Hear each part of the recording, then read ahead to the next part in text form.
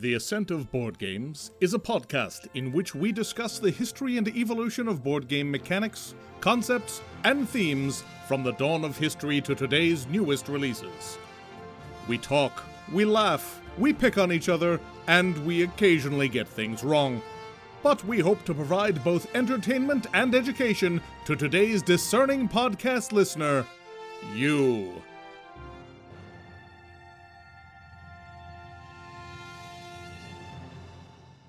Welcome, everybody, to episode 42 of the Ascent of Board Games. I'm Brian. I'm here with Joe and Frank and Jason. Mike is a little bit under the weather today, so he's not joining us. Due to various exciting real-world reasons, we are back to recording remotely again, at least for the moment. But no, the real world doesn't exist. Stop. Denial. Yes, exactly. Everybody get in their little cube. But we're not here to talk about that. We're here to talk about things that make us happy, which usually include board games. And this month... Does our topic contain a W? Yes, it does. Wait, what? No. We're here to talk about word games. We like words. Some of us, as you may have noticed, like talking a lot. Before we started here, I wanted to mention what kind of drove us to this particular topic. Was it Jason who suggested it? Yeah, that was mine, because Courtney's obsessed with Wordle right now. Yeah, Wordle is taking over a lot of our social media feeds, so it seemed like a chance to catch on the new hotness, man. Yeah, a month late. A couple days ago, someone's like, Joe, are you not aware of Wordle? And I was like, no, I have no idea what Wordle is. And they're like, oh my gosh. And then, since they've said that, I've been in dozens of conversations about Wordle, and I'm like, I see, I understand. Yeah, Wordle, for those 6 people in Lithuania who haven't seen it yet, is a daily word game which is basically a mastermind with 5-letter words. You put in a word, it tells you which letters are correct and in the right place, which are correct but not in the right place, and which aren't there. And you have a total of 6 guesses to get to the final word. What really makes it as popular as it, I think, is there's a quick little button that will take like a visual snapshot of what you did without showing the letters, so people can see how well you did and how your guesses evolved without being spoiled for the puzzle. It's a super clever piece of UI work. Mm-hmm. Of all the things it does that are technically impressive, that image is just someone clearly had some UI design. It's like, oh, I could really easily do this. It looks gorgeous. And that's what has made it so huge. That's just a chef's kiss piece of UI. Yeah, the funny thing is, like, if you didn't know what it was, you just see all these things popping up in social media with no context whatsoever. And you're like, what are these grids? I don't understand. Well, that's what I did. I saw these things. I'm like, okay, someone's doing a thing. I need to find out what the thing is. It's all the activation codes for all the sleeper agents. Yeah, right, pretty much. Exactly. Jack of Diamonds. It's interesting because obviously, as whenever you get something popular, there are a bunch of folks who are doing their own ripoffs. There's people who will do so you can do as many as you want in a day. The one I really enjoyed was one I found, which they describe as an antagonistic Wordle. You put in your first guess, and it groups up its possible word list according to, do I have any words in my word list in which all of the letters you typed in are wrong? And if it does, then you get no letters back. If there's like one letter in the wrong place, and it gives you the worst possible result, and it's narrowing down the list as you go. So you have to sort of force it to get a word that can be made with the letters it's already ruled out. It's brutal and rude. It's not actually that much fun to play, but it's a great concept. You don't say. Wow. What's interesting is, like, does this Wordle page not have any ads on it whatsoever? I don't think so. That's crazy. Yeah, I don't think it's been monetized, really. I would imagine it's just... I haven't actually looked at this like from a technical perspective. I would imagine it's just a little bit of JavaScript. Yep, just a little bit of JavaScript. Yeah, it's not complicated. It's just real clever. Yeah. Huh. Right, so board games are fun, and they have a long and sometimes glorious history that I think Frank, as usual, is in a position to tell us about. Somebody had Scrabble down as the earliest game, but no, these definitely started before lithography. I mean, you're looking at 1850s, 60s, before lithographic printing. That gets you tiles, board games, and the kind of things you needed to make printed board games. There were a number of just parlor games which were played even before that. The earliest I found documentation of was something called Crambo, which traces back to at least the 14th century where there's documentation, and probably back to the Greeks. This is barely a game. Basically, someone would make some kind of insulting line about a local politician, ending in, the first line of like a rhyming poem kind of thing. And then someone else would have to chime in with something that rhymes and just keep going until someone blows it. Sounds more like a drinking game. Yeah, I was going to say, I'm reminded of the songs that we would sing on the band bus on the way to a long road trip. Yeah, totally. Replacing the lyrics of something. At some point during the 17th century, the same name Crambo became associated with something that more resembles an actual game. And this one, basically, someone thinks of a word or a thing, and then everyone guesses what it is. But the person, giving the clues, for example, if I'm thinking with a cat, someone guesses, oh, it's a bread, and they reply with, no, it's not that, with every answer having to rhyme with the original word. Interesting. Yeah. And again, that's the first I could find decent documentation for. I suspect all these were basically passed around and don't show up in books until, again, late 1800s when people started writing books about this kind of stuff. As far as the first kind of real published, definite, oh, this is a game, would be Anagrams. Around 1890, we saw the first game called Anagrams. But really, an early version of this included word making and word taking, which was a set of letter tiles printed on cardboard, and then came with a number of games, including especially anagrams. Basically, what would happen is you'd have a bunch of tiles face down in the middle of a table and turn up tiles. When someone saw a word of 3 or more letters, they called it out, took the letters, and get points for it. And it had a specialized distribution similar to Scrabble. And Anagrams is practically still in print today, I bet. Do you get more points if your word is longer? Yeah, I think you just get points for how long the word is. The number of tiles, yeah. Yeah. So is there like a press your luck kind of thing where it's like everybody sees the 3-letter word, but you're like, maybe I should wait for more points? Or No, are you better off just taking it? You're better off just taking the cheap word. Okay. Because someone else will take it and the tiles will go away. Right.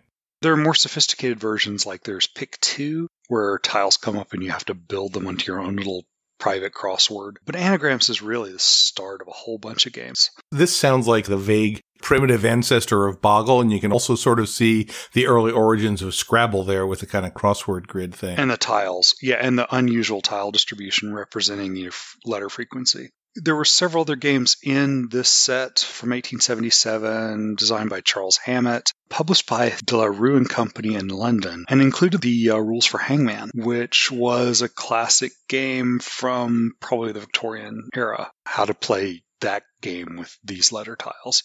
So it's a little like buying a piece pack where you just get a bunch of letters and then here's a bunch of rules. Yeah, no, that sounds great. Hangman actually did get a full published version in the 60s with kind of battleship grids. And most importantly, a TV commercial with Vincent Price. Oh my gosh, I'm going to have to find that. Well, that's going in the show notes. Oh yeah, that should totally go in the show notes because it's a great, great commercial.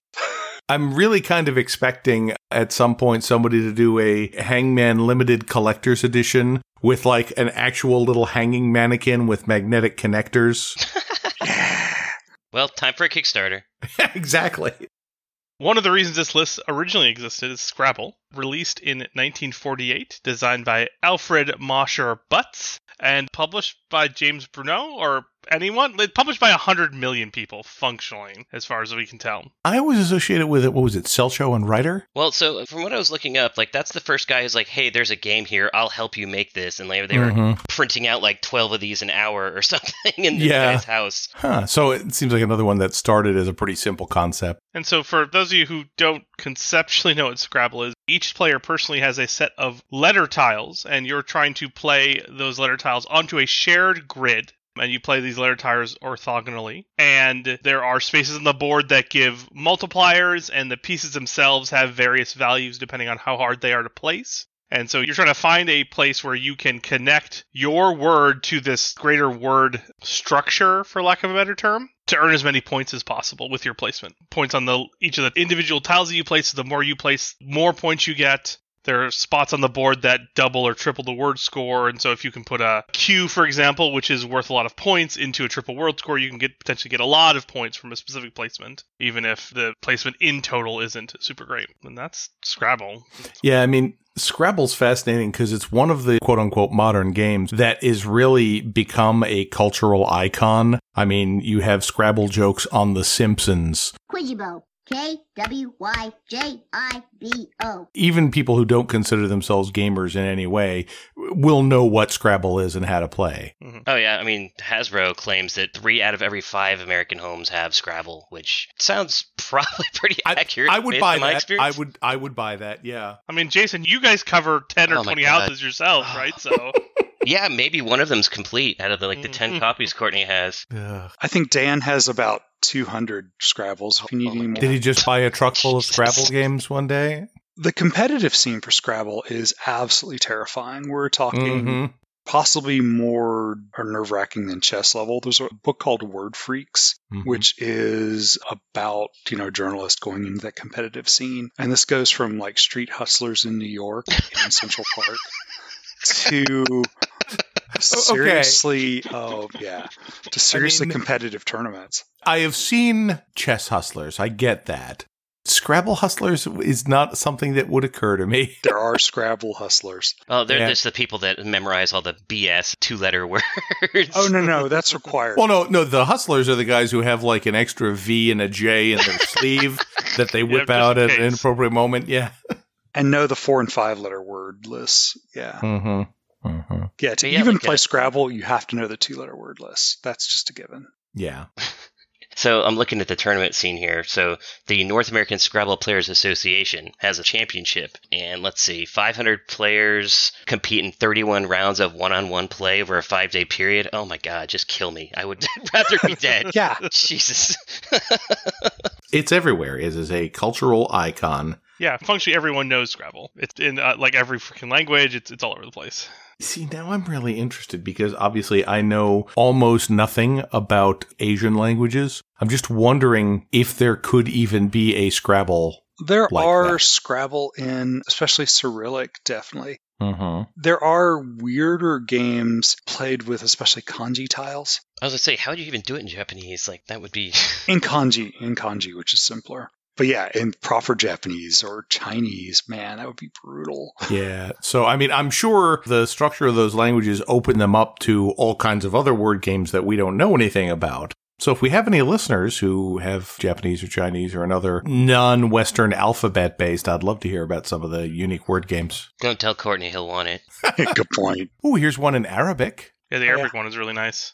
Yeah. Oh, yeah. There's also been a bunch of Scrabble versions. I've got 2. One's called RPM, where the board rotates and you can only play on your quarter. Which is bizarre because the entire thing's constantly rotating.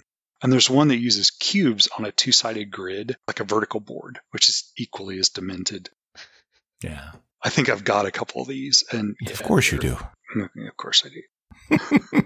Yeah, Scrabble, I think, is also the first game I remember where you could get a deluxe edition. So I remember growing up, at one point, we got the one that had like the little plastic grid that the tiles were inset on the rotating table. And it was just, that was living. It's very similar to chess in that way, right? Like, it has a very similar following, I guess. When I think about, like, a deluxe edition with, like, highly overproduced components, the thing I think of first is chess, right? And it feels like that's just, like, along a very similar line.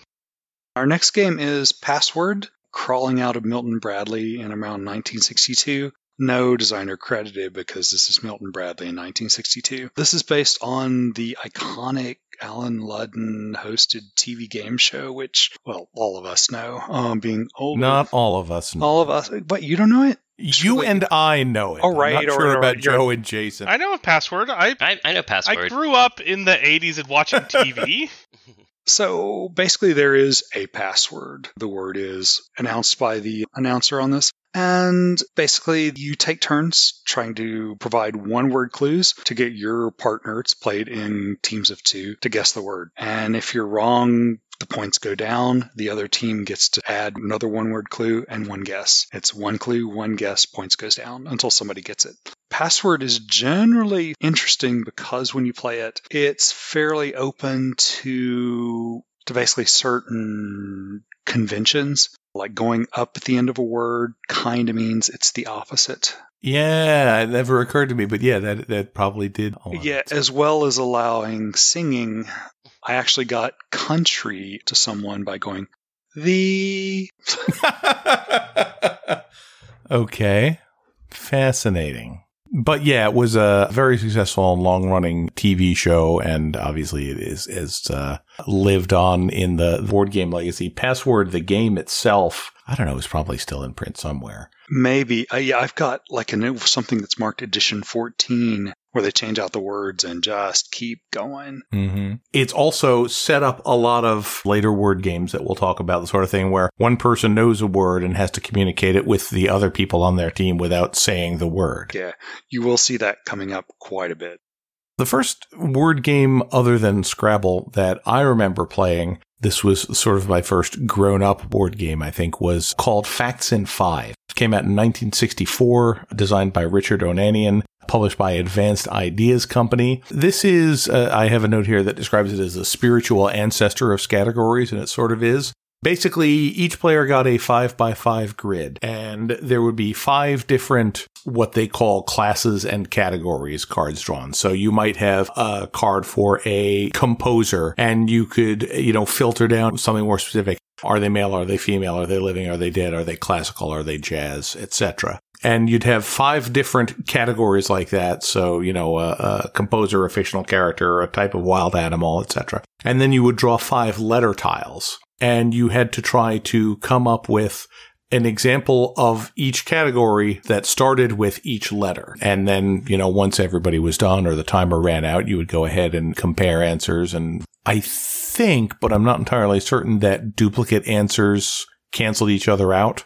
So if 2 people both said cat for an animal that starts with C, neither of them would score. I think so, yeah. I believe that's correct. You would get more points for any given letter. If you got all 5 categories with that letter, you'd get 25 points. If you got only 4, you get 16. It's like the square of your successful answers.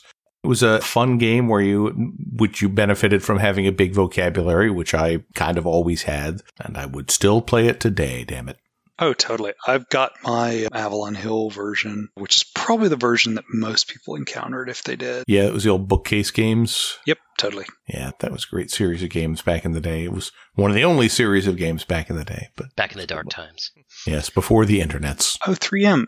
Yeah, 3M did it as well. So we're talking 3M bookcase games too. Mm-hmm. Well, let's jump decades. Let's go to the 70s here, specifically 1972, when Parker Brothers came out with Boggle, designed by Bill Cook and Alan Turoff. Essentially, Boggle is a 4x4 grid of dice that all have different letters on them. You put them into an arrangement, you hit a sand timer that supposedly lasts 3 minutes. Sand timers are not great at keeping time, but 3 minutes, everyone writes down as many connected words as they can find in that grid of letters. At the end of the 3 minutes, everyone compares the words that they came up with, that they found in that grid, and any duplicates are crossed off and nobody gets any points for those. Anything that's left, you get points based on how many letters are in that word. So it's really, you're looking for ideally you're trying to find the ones that aren't the most obvious, and that's really all there is to it. It's a pretty simple game. I think I played this as a kid maybe once, but if you like those word search sort of puzzles, this is that gamified, essentially. Yeah, it was a lot of fun. I mean, we were, of course, more hardcore word people in my house, so we progressed to Big Boggle.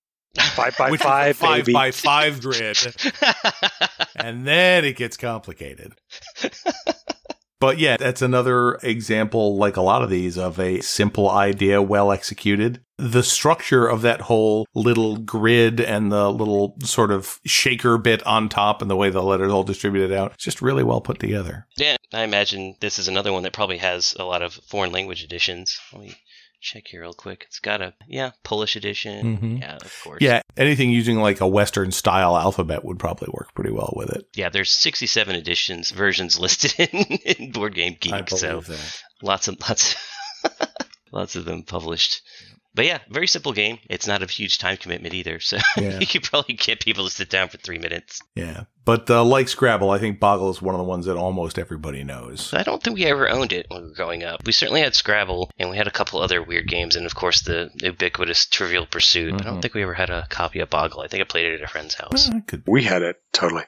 So now, as we move into the 70s, we're getting a little bit more, I don't want to say obscure, but these are certainly, a lot of these are games that people don't know as much. Word games, for a large part, are party games in a lot of ways. I mean, Scrabble is not for a very big party, but things like Facts in 5 or Boggle, you could play with a fairly large group. The next one I wanted to discuss is a little-known game from 1973 called Montage, designed by Jody Quentin Cancel and originally published by the Gamut of Games. A little bit about him. He's actually a fairly moderately known world traveler. Xanadu Leisure, which was his company, was based in Hawaii. And he published a ton of games which are highly regarded but really not very well known under that Xanadu Leisure. I've got a lot of them. And yeah, like holy Bridgette, I think, was his, which is like a 2-player bridge game, which was very popular in the 70s. Marrakesh, which is a weird merger of cribbage and backgammon. But yeah, he's got a lot of very unusual games and surprisingly deep games. They're not party games. So this one is basically sort of a crosswordy style game. There's basically a grid of spaces on the board. It's a partnership game. So basically you think of a word and you sort of spell it out on this crossword style grid, except you're not using the letters. There's like a series of little colored discs, and a red one might mean it is A, B, C, D, or Z. It's always like a vowel and 4 or 5 consonants. And basically you spell that out and you give a clue, and hopefully your partner guesses the word before your opponents do. Yeah, your partner gets it before the opponents do, correct. Right.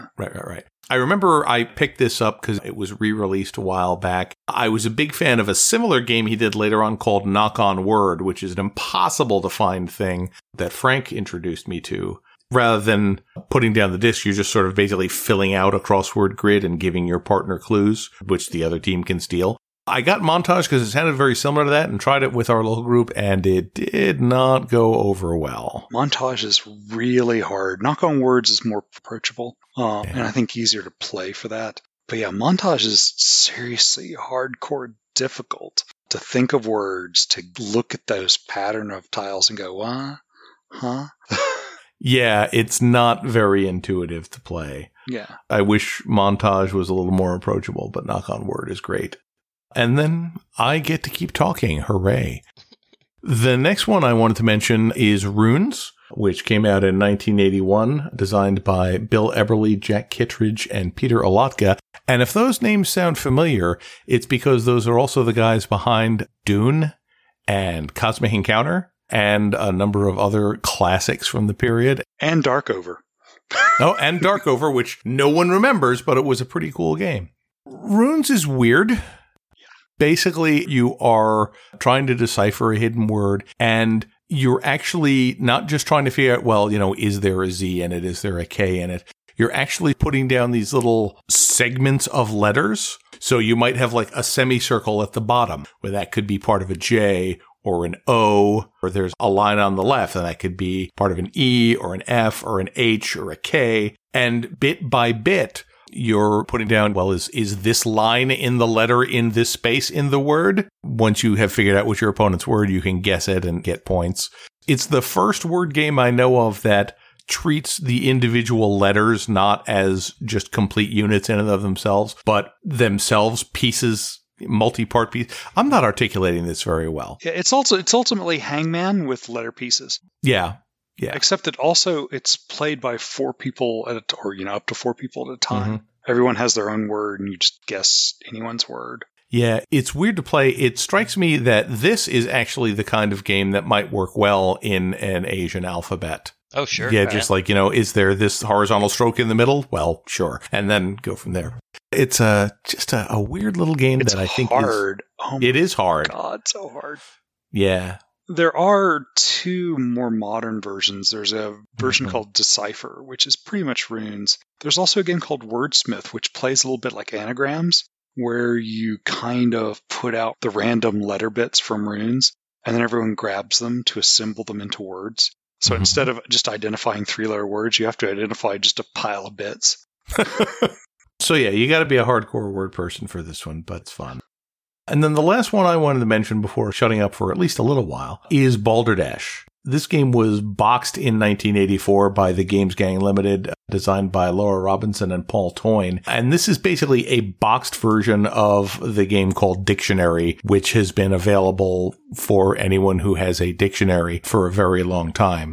Basically, one player finds an obscure word in the dictionary and writes down the definition. says the word to all the other players. Each of them makes up a definition for it, and then he reads out all the definitions and people try and guess which one is the correct one. This game is a family favorite with my family. There was a boxed version of it that came out at some point in probably the 80s called Slang Teasers, which is a terrible name for the game, but basically had just a whole booklet full of obscure and weird words. We would play that for hours.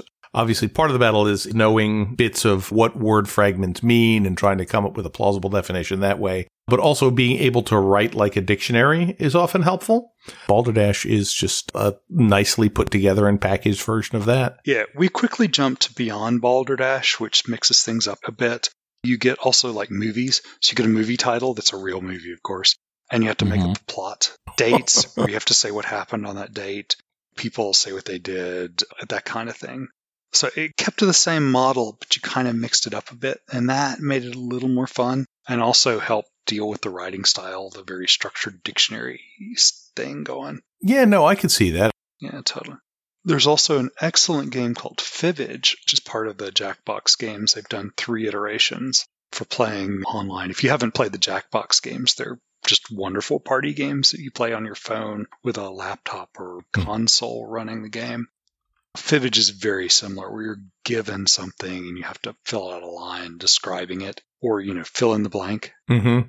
But you're definitely having to lie about what the blank is. Right. Yeah, Fibbage works pretty well. Yeah, the Jackbox games in general are super well put together and a lot of fun. For people who have to socialize over the internet because they can't leave their house. Not that I'm bitter or sad.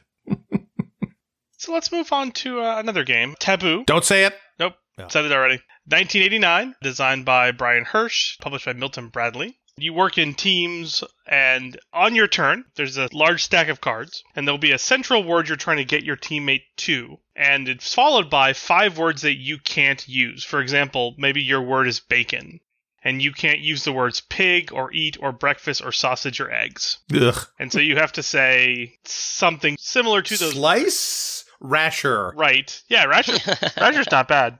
And so, much like many of these games are having a large vocabulary, it's going to be very helpful to help someone get to your primary word without using any of the secondary words. If you play this in teams, going back and forth, there's always one person who's on the spot, and it's always lots of fun to be that person. Yeah, and this, again, kind of goes back to Password in a lot of ways, the saying the right things that will get your partner to the right word without breaking the rules. Yeah, the big thing on Taboo is it allows you to go through several words.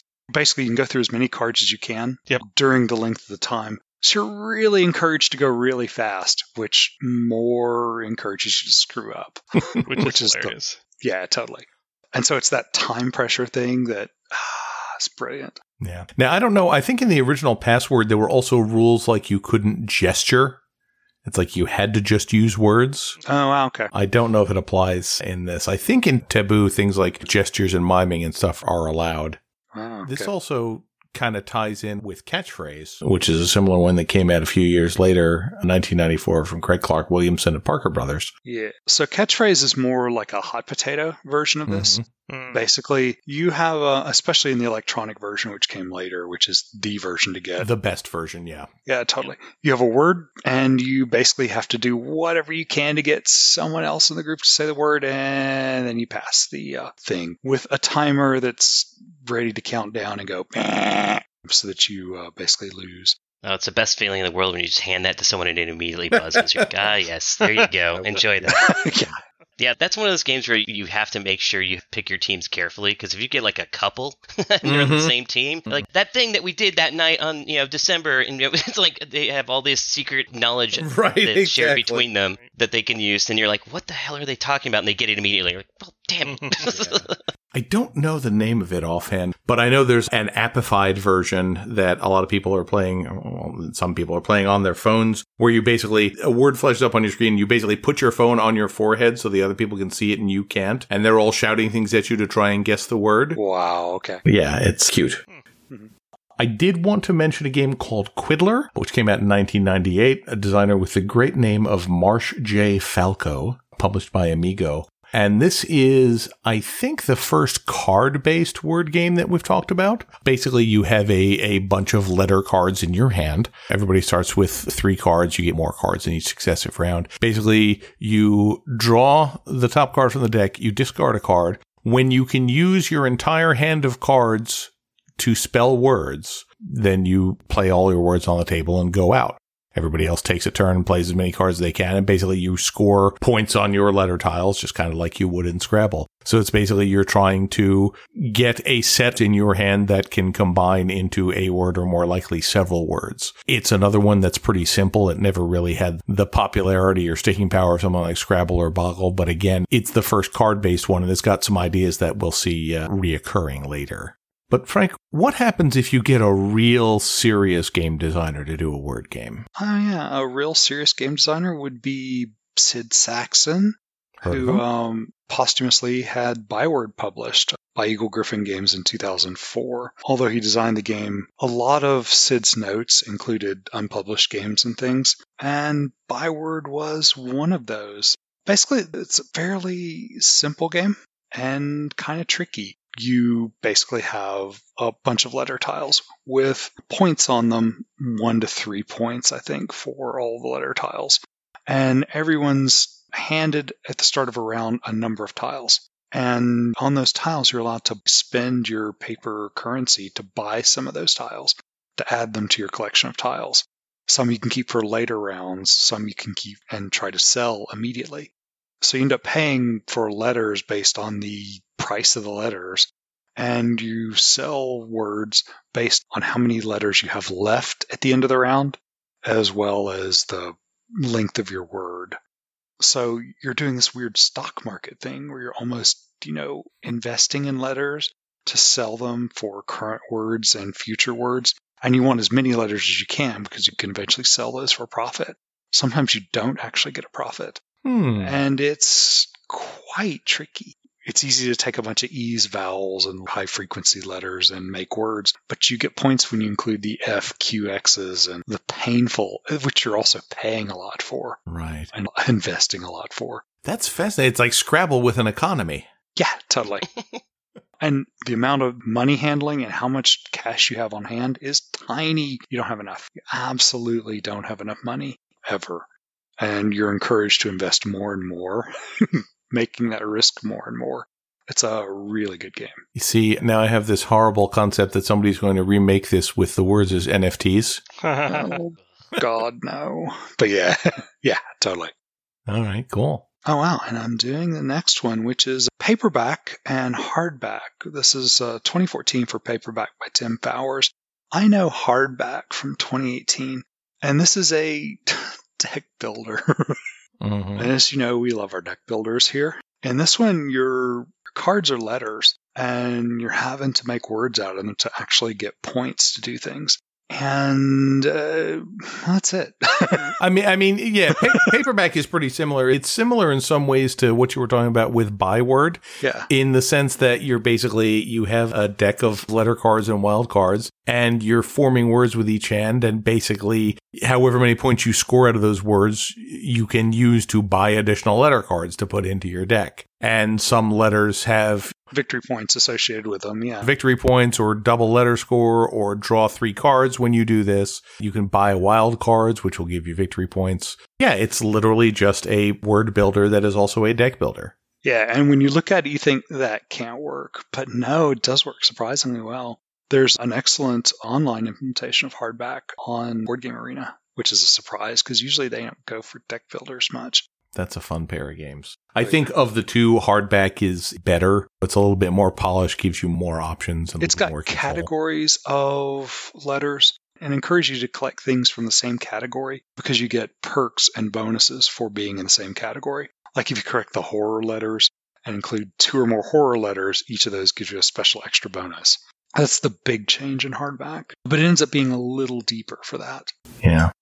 Let's talk about a game that I can't imagine anyone listening to a board game podcast has not heard of or played, 2015's Codenames from Vlad Chvátil, from Czech Games Edition. Essentially, you're playing 2 different teams. You've got your red team, you've got your blue team, and you have a spy master who's going to be giving clues to this team, and that clue can only be a single word, and a number. And so you'll say, we've got a grid of 25 cards, a 5x5 grid.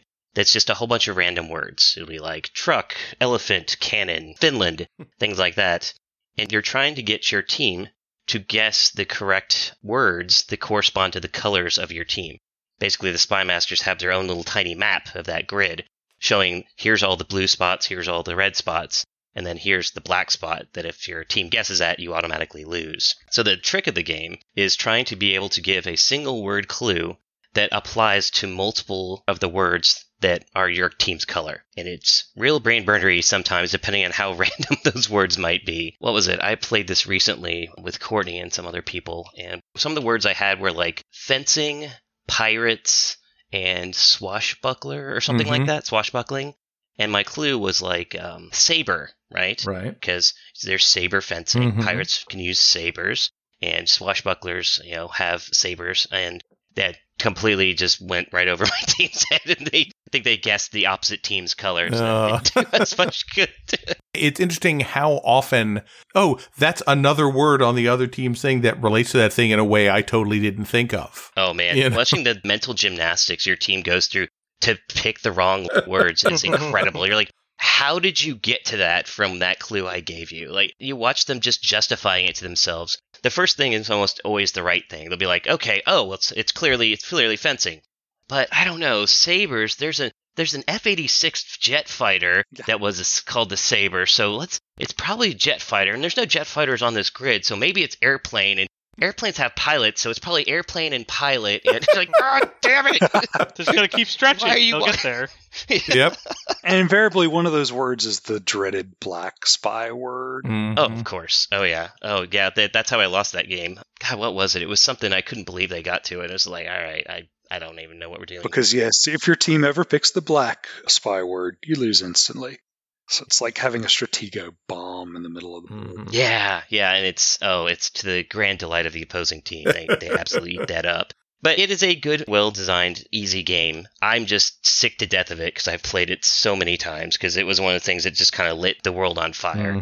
I looked this up. The most recent stat I could find is that there were 5 million copies of this sold since 2015. And it's probably higher than that now. Yeah, this is insane. This is like the first thing that has really challenged the Scrabble Boggle amount of worldwide impressions. It's just been a huge and also success. Themed versions. Sure, and Codenames Kids again. Thanks, Simpsons like Scrabble, is 87 different versions. Yeah, it looks like it's been translated into 38 languages according to Wikipedia, which is just crazy. And of course, they've even got ones where it's just like we don't even have to have words; it's just going to be pictures. So it's just like. I mean, it's a concept that they can essentially infinitely expand. And I didn't even realize this. They've got one called Deep Undercover. That's the adult version. I'm like, oh my God, okay. Yeah. You guys have really... It was a Target exclusive. I'm like, really? Target wanted the exclusive rights to the naughty version? Damn right they did. Okay, Target. Yeah, put it on the back shelf in a plain brown wrapper. Yeah. It's locked up. You have to get an associate to get it for you. Target's down to have some fun. I think I've got one. Oh, do you? All right, Frank. Just had to get that out there. Frank, all I'm saying is we've got a Valentine's Day episode coming up. Oh, my God. Oh, man. Oof. We'll bring our respective partners in. I'll have a group. Yeah, we'll all learn something, I'm sure. Yeah, far, far too much. That's going to be a paywalled Patreon episode right there. Yeah, totally. So in the same year, this is another attempt by me to find a board game that me and Courtney will enjoy playing together, a game called Letter Tycoon from Brad Brooks and from a company that has a great name, Squirmy Beast. Ooh. The idea here, and this might sound somewhat familiar since we just talked about Byword, but the idea here is you have a hand of 7 cards. Those 7 cards have letters on them, and there's a group of communal letters that are also available. And you're trying to build out the longest word you can on your turn. The longer the word, the more money you earn for it. And if it's long enough, you might even earn what they call stock, which is basically just victory points for the game. So, for example, if you have a 3-letter word, you can earn $1, you get no stock. If it's a 7-letter word, you get $6, and you gain 1 stock. So stock's pretty hard to come by. But what makes this game interesting is that as you spell out your words, so you spelled out, let's say, the word jewel, right? Any of those letters are now available for you to purchase the patent on. And depending on the letter, how frequently it's something that shows up in English language, it might cost more than others, right? So the letter J might cost $2, but the letter E might cost $10. And the reason you're buying these patents is that from that point forward, anytime any other player uses that letter in their word, you get a payout from the bank. So you're earning cash off these letter patents that you have. So you're incentivized to try and get the really valuable ones like your E's or, your A's, N's, M's, things like that are going to show up a lot in different words. And to kind of add an additional wrinkle to it, the letters that nobody ever wants to spell words with, so like your J's or your Q's or your X's, they don't cost a lot to acquire. However, they have special powers. So, for example, if you bought the patent to X, X allows you the special ability of using one letter twice. So you don't have to have both letters to spell that word, like that has a double L, for example. Ah, okay. You just need the one L, and you'll use your X's special power to be able to use that. And then you don't have to have the X in the word, of course. So obviously there's only one patent per letter, so there's some strategy in trying to spell out a word that has a letter that you know will be highly contested during the course of the game. So it's like, if you can snap up that E early on, it's going to pay out over and over and over again, because people really don't have a choice but to use words that have E's at some point. Right. There's a Mensa edition of this. They seem to be real high on this, and the art design on it's really kind of simplistic, but really clear. So like the different letters have different color coding to let you know that they're vowels, or they've got the special abilities, or they're just plain old consonants. Plays pretty simply, played over a couple rounds. I think the game ends when you have a certain dollar amount of patents that a single player has. So like for 4 players, it's something like 26 combined dollars of patents on one player. Once that end condition triggers, you just total up all the money that person has and add all the stock that they have. Whoever has the most wins the game. Interesting. It does sound kind of like it's a byword with a little more American intellectual property law stapled on top of it. Yeah, it actually does sound kind of different, but it's definitely the same kind of ish. Yeah, But yeah, I mean, the idea of putting an economy behind it. Yeah, totally. Yeah, Courtney stomped me in the ground on this one because, like, he bought the patent to V, and I was making fun of him. Like, you're never going to use this because it lets you you can make 2 words out of the cards that you have. I'm like, that's never going to trigger. He triggered that freaking thing every round from that point forward. I was like, are you kidding me? So yeah, I did not do well in that one. But it was fun. Like I said, simple to learn, and it plays pretty quickly. No, sounds like fun. Yeah, I need to play games with you and Courtney. Sandy can't spell, so she hates these. Me and Sandy could just commiserate about our hatred of word games. Oh, yeah. Yeah, we'll get Frank and Courtney can play a game. And, Better point. Yeah, true. Nice. Sandy and I will play Barbara Cartland while you guys are playing. I feel like you could do better. Can I? Are you sure? I mean, maybe not. You enjoy you, Jason. Another relatively recent success I wanted to talk about was Decrypto, which came out in 2018, designed by Thomas Dagenet L'Espérance, I think, and produced by ILO. I sort of summarize this one as password meets code names. It's a team game where you have basically 4 words that you and your team can see, but your opponents can't. You, as the clue giver, get a little card that basically has 3 numbers from 1 to 4. So you have 4 words in front of you, and your card says 1, 3, 2. You're trying to say words that will get your teammates to pick those 3 words in that order. So if the first word is black, you might say dark, and the third word is cocktail, and you might say drink. You have 1 word for each, and you're trying to get your teammates to identify the words in this order. If someone says drink and one of the words is cocktail, you'll kind of know that that's probably the one. And you're trying to get, like I said, your team to pick those 3 things in order. Your opponents are going to be doing this with their own word, but they're also writing down the clues you give for yours.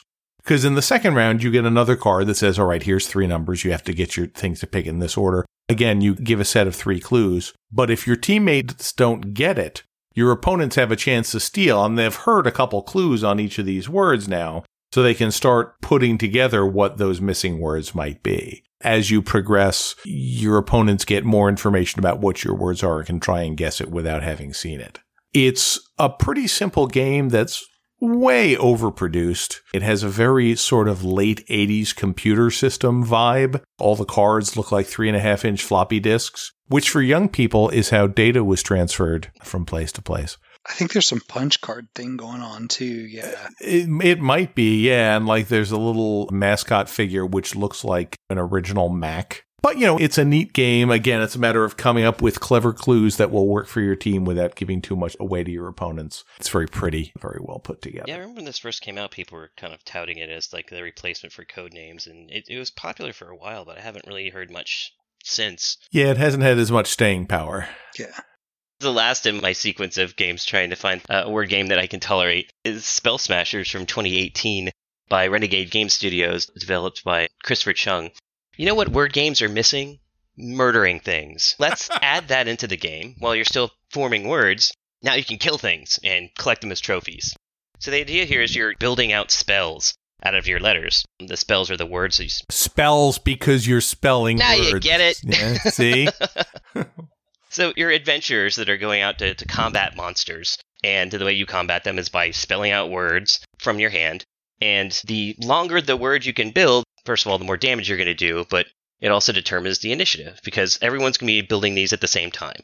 So 4-player game, everyone's got their hand of cards. They're trying to make the longest word possible. You've got an array of, I think it's like 3 monsters in front of you that have a certain amount of health, and they might have special modifiers that say, this monster takes less damage, this monster takes more damage from fire spells, or this monster has more health, things like that. Once everyone's finished, you flip those cards up, you announce what your word is and how many letters it is. And then you resolve them in order of longest word goes first. So whoever has the most powerful spell, they get to deal their damage before anybody else does. And dealing damage gives you kind of 2 different benefits. One is you'll be collecting gold for the amount of damage that you deal. So if you deal, let's say 9 damage, you get 9 gold that you can use for purchasing things like potions or equipment and gear that makes it easier for you to avoid damage or maybe do extra damage to the monster. And if you happen to do enough damage to kill a monster, now you take that monster as a trophy. And each of the monsters is associated with a letter. And you basically now have a permanent, let's say, W, because you killed a white. You have a permanent W for the rest of the game that you can always use in addition to any of the cards in your hand. So there's an interesting balance of, okay, well, I can do 10 damage, but that's not enough to kill this really useful letter, right? Maybe I want to get an A or something like that. But it would give me all of that gold. What do I want to do? Do I want to really damage this monster and make it very vulnerable to the next person so they can just get it for nothing? Or do I want to maximize my accumulation of wealth so I can buy better gear so the next round I can do better? So there's lots of back and forth decisions. If you play like me, where you're really bad at it, you just keep handing easy victories to everyone that goes after you.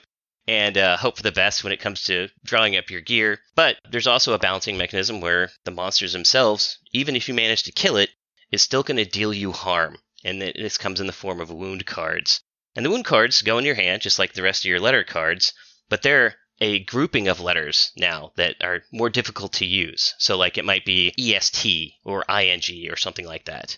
So instead of just being a single letter, now it's a series of letters that reduces your options for future turns. Everyone goes back and forth attacking monsters, getting gold, maybe accumulating these trophies. In between those, you have rounds where you go to town, where you can heal up, first of all. You can go try and get your wounds removed from your deck. You can buy better gear, like I think you can have a single piece of armor and a single weapon. You can buy potions that will give you more flexibility, right? It might allow you to change a single letter into a different letter, or it might let you change the elemental type of a single card to another type. I think you do this for 7 total rounds. So it's basically you're trying to accumulate as much victory points as you can during the course of that. It's a cute game. I think it's actually pretty well done. It's a kind of a different take on a lot of word games. You'll see some commonalities, right? You're essentially getting access to these words that you're buying by killing these monsters. But there is some modification with the gear and the potions that you can buy that let you have a little more flexibility than just whatever stuck in your hand at the time. And I think a couple of you have already played this, right? Yeah, I remember we played it with Mike. I don't know if you were in that first game I played. I want to say it was back at the Oasis of Fun. Yeah, probably. And none of us had any real high expectations for it. We just kind of wanted a quick filler game. But it was surprisingly fun. I really enjoyed the way it was put together. I thought it was a real clever combination of genres. Yeah, the only thing I can think to say about it is 1 point for Jason. Yes! Oh man, I didn't think I'd get it on the word game. Jeez. Uh-huh. I mean, I agree. The thing that's missing from word games is more magic, for sure. Speaking of, let's add some more magic to the word game genre. Ooh, nice segue. With Medium, developed by Daniel DeLay, Lindsay Sherwood, and Nathan Thornton, published by Greater Than Games. And in Medium, Every round of pair of partners will be selected from the player set, and you will both draw a card. For example, I might draw astronaut, and Brian might draw cheese. And then we will both reveal our cards to each other, and then there's a countdown of 3 seconds, and then we will both say the word that we have psychically linked together that relates to these two. So, for example, for astronaut and cheese, clearly it's the moon. Yeah. Obviously, yes. Right, obviously. And that's the game. It plays very quickly. You get points for how quickly you make a match. If you don't make a match, you take the 2 new words you said and you match them again. Oh, wow. And you get 3 shots. Hopefully narrowing, getting less points, and you have 3 total shots to get to a matched word. The game is super cute, very quick, a fun play on a normal word game, right? Because you're trying to think of a word related to the 2 words you have that is not either of them. And there are 2 moments that are just kind of really brilliant that drive the game. It's, yes, we got it right. And, that kind of perfect unison of things. And then when people get it wrong, it's hysterically funny. Yep. Because it's either going to be, what were you thinking? Or, oh my God, why didn't I think of that? Yeah, exactly. Yeah. Yeah, and basically staring at the other people like they've just betrayed you. You monster. Joe, this is the one we played at PAX. It is. And I think you and I could never connect. No, we were awful at it. It was terrible. But I'm bad at this game. Really awful. But I think I kept connecting with the guy who was demoing to us. I'm like, I don't know this guy. You and the demo guy were the best friends. You guys were sympathetic of that day. He was my sibling I never knew.